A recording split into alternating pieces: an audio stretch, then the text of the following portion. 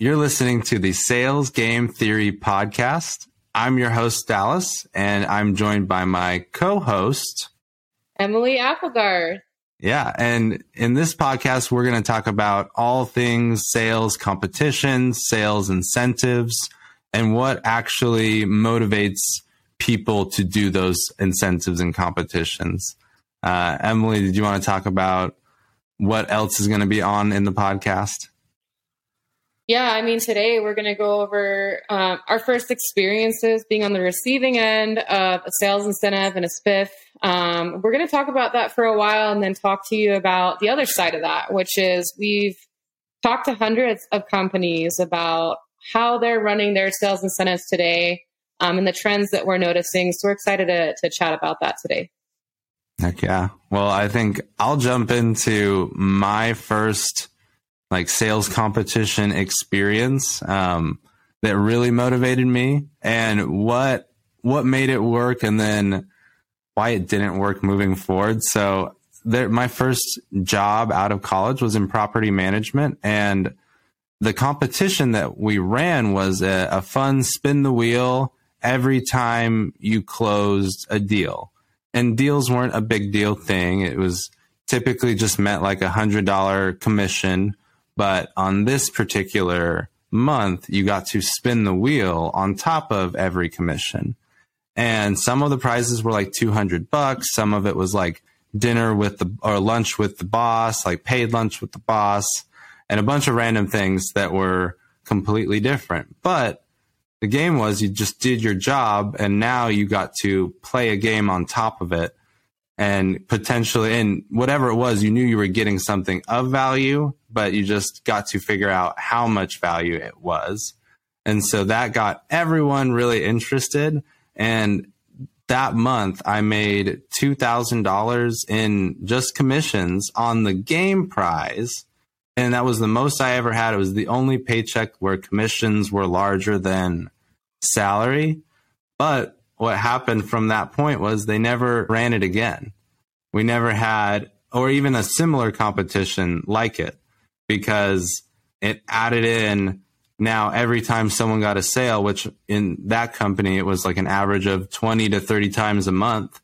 Now, every single time there was like 10 to 15 minutes stopped, spin the wheel, add this thing in. And that didn't even factor in like if the prizes themselves of like buying the lunch, if they had to go buy lunch later, or if they had to go get a $200 Visa gift card after work.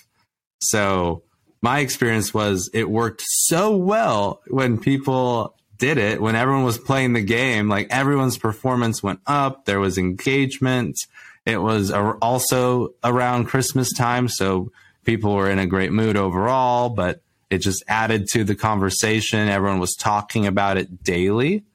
And so there was just an extra reason to be engaged. But because I guess it was too much logistics and maybe they didn't forecast out some of the prizes properly, never saw it again. And I think that's true with a lot of companies that run a cool competition. It seems like they'll run it and people will talk about it for 6 months and 7 months, but they haven't ran it in the last 5 months. They're just talking about the really cool competition they did. Emily, what's your experience on that? What's your best incentive? I've run into that too, where like they'll do one super good spiff, but because it's not organized or like they're not all talking about it, they never do it again. But it's a spiff that gets our team all riled up, and it gets us to stay a little bit later and to be excited about the job that we're doing. So I did run into that a few times as well. And I did notice that near the holidays, the spiffs got a little crazier. And I was just thinking, well, like, why not do this all the time when sales aren't as easy? Because, this was my experience when I was in security. Around the holidays, security sales go up. It's a good time to sell security. Everybody wants an alarm system for Christmas. Let's do these competitions during the regular season too, and take those slow months and turn them into your best months. But yeah, no, that's interesting. Definitely the first spiff that I can remember. I know I had just come out of doing, I did music lessons for years and years and years. And so I was selling these year-long agreements to private music lessons, didn't know that it like quite transferred over to sales yet. So I was kind of timid. Like I came in and was like, I don't know if I'm going to be good at this. Did security sales, and what I felt like got me good at it was that competition, right? Like they were running some kind of a spiff, and it was something like what you said, like $200 for whoever makes the most sales today. And we started using a whiteboard marker on the window and just writing down like, you know, and it was like that kind of like a mix of a walk of shame, but also kind of that excited, like, yeah, I'm walking up to the window. I'm going to like put my number up there, but everybody kind of like hated you because, you know, they know that you're going to take that $200 prize. Anyway, so it was like most sales of the day gets a $200 gift card. And I think the first one we ever did, I must have gotten second place or something like that. And that just really ticked me off. I was like, no, I'm going to get better at this. I need to get better at this because $200 is a lot of money and I just want to win.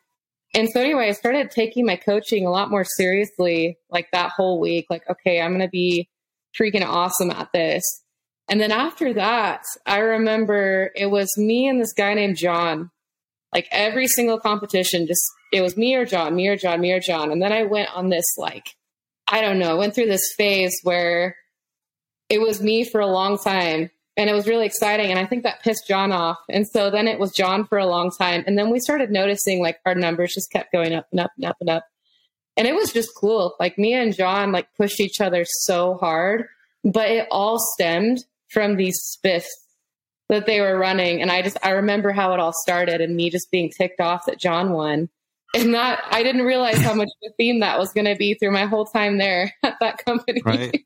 That reminds me of just an overall point that it's like, I really don't think that most people care about like end commission as much as they care about like a competition with a winner and a quicker prize. Like people are more apt to play the game for the day. Like, oh, from morning till the end of the day, it's a competition. Everyone's involved and everyone's talking smack and getting engaged with it. But no one does that for the whole commission structure at the end. No one's like, oh, I made 17,000 more than you like this month. Like it's a little intense to say to someone too, right? Like, oh, I made a lot more money than you. It's like intimidating, but it's totally fine to say I won the gift card. And I won this daily moment. That's a good point because in your first sales role, I don't know if you felt this way, but were you kind of like, if I say like I'm badass at sales, am I being cocky?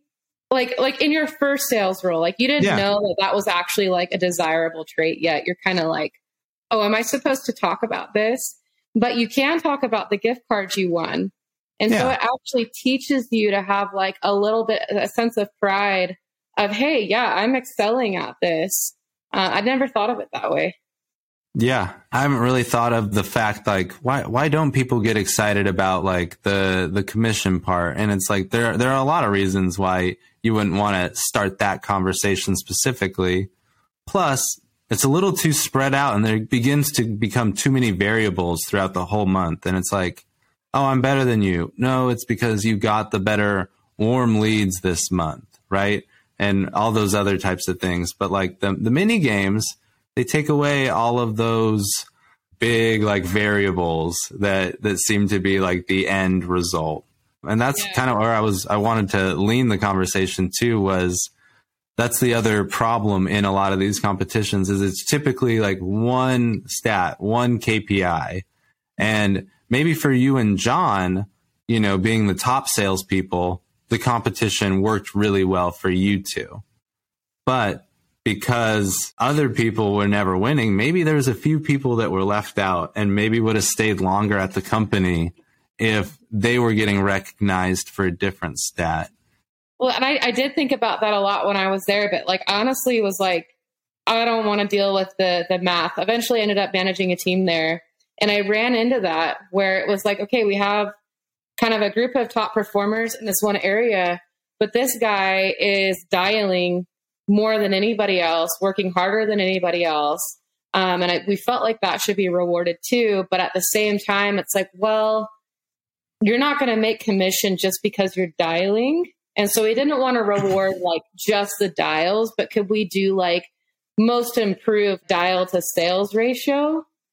And we had no idea how to run something like that, because at the end of the day, it's like, I don't want to end my day where I'm focused on selling all day long. It was very much sales led management. I'm trying to sell, I'm trying to help my team sell. And then at the end of the day, I have to like go on a spreadsheet and try to map it all out and show them, okay, here's your conversion and here's how much you've improved. But I wish we would have done it, because I do think we would have done better, because it was traditionally like the same three people kind of competing for the spiffs. Right. And that's typically what happens. It's either that is the problem or it's the other problem I mentioned. And it worked out really well, but it was just like way too much management logistics. Like, oh, also that month just so happened that, reports were late 3 or 4 days, and it was the case for this particular company. Like the managers were late 3 or 4 days because of likely all this added work just by managing the prize, just by managing the competition. So hard. And then, if you're using Five9, you got to love Five9. Five9's great. But if you're using Five9 and you're trying to figure out how to pull all the reports and everything, for someone who was as young as I was in my career, it was just like a whole ordeal to learn how to use Five9 and to pull those reports, let alone actually do something with that data. And so I remember that being a huge struggle for me. Like the first time I ever learned how to do a pivot table was actually at this job because of the sales incentives. I was trying to figure out how to quickly gather this data. I can't believe they actually had you learning pivot tables just to figure out the incentives program. Oh no, that was all just YouTube. That was like, hey, I want us to perform more. We need to figure out a way to do it. Let's create a pivot table. I'm pretty sure that's a thing. And we're going to use this data to quickly figure out who's winning things. And, it worked, but it was tough. Lots of YouTube. Yeah. I think based on the stories we told of our favorite competitions, what we liked and what we didn't like, I think we should end with a competition suggestion each. What incentive do you think right now, based on companies we're working with, companies we're talking to, what's an incentive that is really working for people? If you were going to recommend a company try something, they try this incentive. Yeah. I watched a company do this the other day. It was really interesting to me. It was like a bracket pretty much, where they had one person go up another person, go up against them every single day. It would change like who you were going up against. And so you would pretty much try to like defeat this other person. And I thought like, the reward must be crazy, but it wasn't. It was like a t-shirt. And that was kind of the round one. And then round two, like they upped it and the prize was something bigger. I think it was maybe like a $500 gift card. So it's like, whoa, that's a lot bigger. And so then they all duked it out. And then you get to the top and it's like, something crazy like a MacBook and $1,000 is the prize at the very end. But then my favorite part of it was they're like, all right, all the losers, let's try again. You have another shot. And I really liked that, because a lot of times I feel like we're all waiting for this moment where we find out who the single winner is. But when you have an organization of like, say, 300 reps and you have one winner at the top, what's happening to the rest of the people? Like, are they still engaged, or are they just kind of like watching this other person kick ass? That was kind of what I noticed. I learned a lot from that company and what they did. Yeah. And that's funny you mention it in that manner, because where I was going to go with my answer was any competition that has both team and individual prizes involved. Anything that an individual can look at their day and go, okay, 4 appointments today. That means lunch if I achieve it by 2, like guaranteed no matter what. And 100 cold calls means I'm getting this company t-shirt or a $5 Amazon gift card, no matter what. And all these individual metrics. I think that's great in and of itself. Like, yeah, everyone should have it. Those are the easy ones to set up. But if you can have that with like, now 4 other people on your team this week are going up against 5 other people on a different team. And all those same things that have individual challenges have a point value, and whichever team pulls out on top, you're leaving 3 hours early and you're going to a steak dinner. And that is one that I pulled from a recent door-to-door company I talked to in the team versus team steak dinner competition. And it used to just be knocks and deals signed were like 1 point and 5 points. You could use that same premise on an individual and then team competition running at the same time with any type of KPI that works for your company. Yeah, and I totally agree. Like, if you can make it a simple metric for a simple reward, I know I'm going to get it if I do these things. That just helps people hit their goals. And I think, I talked to one person, gosh, it was a while back, and they're like, oh, so you have to like bribe people to do work. And I thought about that for a long time. Like, okay, well, what does that actually mean? And then I thought about like being a manager and like, what's your job as a manager? And when you first meet your hires, you should be asking them, hey, why are you here? You're in sales. Most new sales roles, you're going into it because either you couldn't find anything else or you want to make a lot of money, or maybe a mix of both. So why are you here? And, maybe, specifically in like security sales, maybe it's to pay for school or whatever it might be. It's my job as a manager to make sure that they hit their goals. And I need to do anything and everything possible to make that happen. And if that means, hey, these are young people and they're having a hard time thinking of the short-term goal. They're thinking, I want to make $100,000 this year. Well, you need to focus today on making $1,000 first before you make $100,000. And I'm going to help you do that. If you make 100 dials, you're going to get $100, $1 a dial or something like that. I think is only enabling them to hit their goals. And some might consider that bribery. I consider that just good management. Yeah, I look at it as a better way to structure compensation. Like, take some of that off of the commission that they would earn that you told them in the interview would translate to a converted deal, right? You probably spoke about quotas, and then if you hit this number, I guarantee you'll see this result. Okay, then put your money where your mouth is and just give them a shorter term incentive. Because right now, there's a lot of people that are still looking for people to hire right now. Despite some of the layoffs you see in the market, there's still record job openings and companies still starting hiring sprees despite all this. So they're out there. This is kind of a side thing, but like, I noticed throughout this whole conversation, like at least myself, I'm thinking, yeah, because we're talking about our first jobs that we got a spiff, right? So I'm thinking about like younger roles, but like now I'm thinking about companies that do like government contracts, and it takes freaking like 12 months or more, like 2 years to close a deal. Right. You have to keep the employees engaged, the sales professionals engaged to be able to have them go through the entire sales process for those people. Right. Exactly. And yeah, how do you keep them going every single day and keep them focused on what matters this month? That's so huge.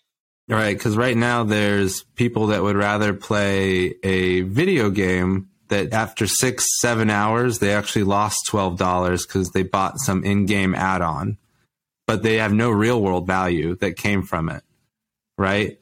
And so how can we take what video games are doing, right, and put that into the workplace and working with people? Because right now the world is not incentivized to work with people. We're incentivized to close a sale, right? Close a deal.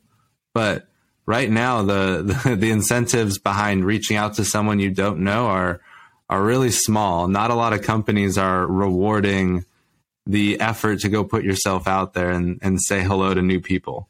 Yet they expect it. They expect results to just happen. They don't care about this whole middle process. Just sign paper and get people aboard. We talked to a company the other day. I talked to one of their sales reps, and they were like, yeah, once I have a lead, 50% of people I've had meetings with close. So what should the company be focused on? Lead gen. Yeah. Reward people for lead gen because, I mean, at least if it goes to this sales rep, 50% of those leads are going to close. So let's get more and more and more into the funnel and let's reward that kind of behavior. And it's really simple. I've heard of $1 a dial. I've heard of a point a dial. And sure, maybe you don't want to do $1 a dial, but you could do a point a dial. And that can convert into any kind of currency you want to get, company swag or whatever you want to do. But that's filling up the top of your funnel. Like those small actions, like talking to people, it really does convert into that big long-term goal of getting the sale. Right. And I think more companies need to be doing it. And it's wild that it's already not part of the process. I understand, there's no need to build out all these automations for it per se. And maybe that's too much time investment or technology investment for a company. But I'm surprised there's just not more of a focus, even compensation wise, on those types of metrics. It's interesting to me. Might as well throw some light prizes out there for everyone to work towards. Absolutely. I definitely agree with that. And the cool thing is, Dallas, like you just mentioned, like not everybody wants to do automation to start, but I guarantee you, whatever CRM you're using, you can count how many dials someone's making. Absolutely. You can count how many conversations someone's making. And that to me is such a low-hanging fruit opportunity for a company. If you want to start doing gamification at your company or start doing spiff, start with that because anyone can do that. Yeah. No, I think that's an awesome spot to wrap our first Sales Game Theory podcast. Moving forward, we'll have a lot more guests that are leaders in the sales space, VPs of sales, CROs, CSOs, directors of sales, all sharing incentives, competitions that they've used, because I think you agree with me, Emily, right? We can go forever and there's always going to be different games and things and rewards and competitions that are worth talking about and trying. Absolutely agree. I'm so excited for some of the guests that we have lined up. Yes. So if you're a sales leader out there just looking for a podcast to feed you sales competition and incentive ideas, please consider subscribing and downloading our podcast. And we'll see you next time. Peace.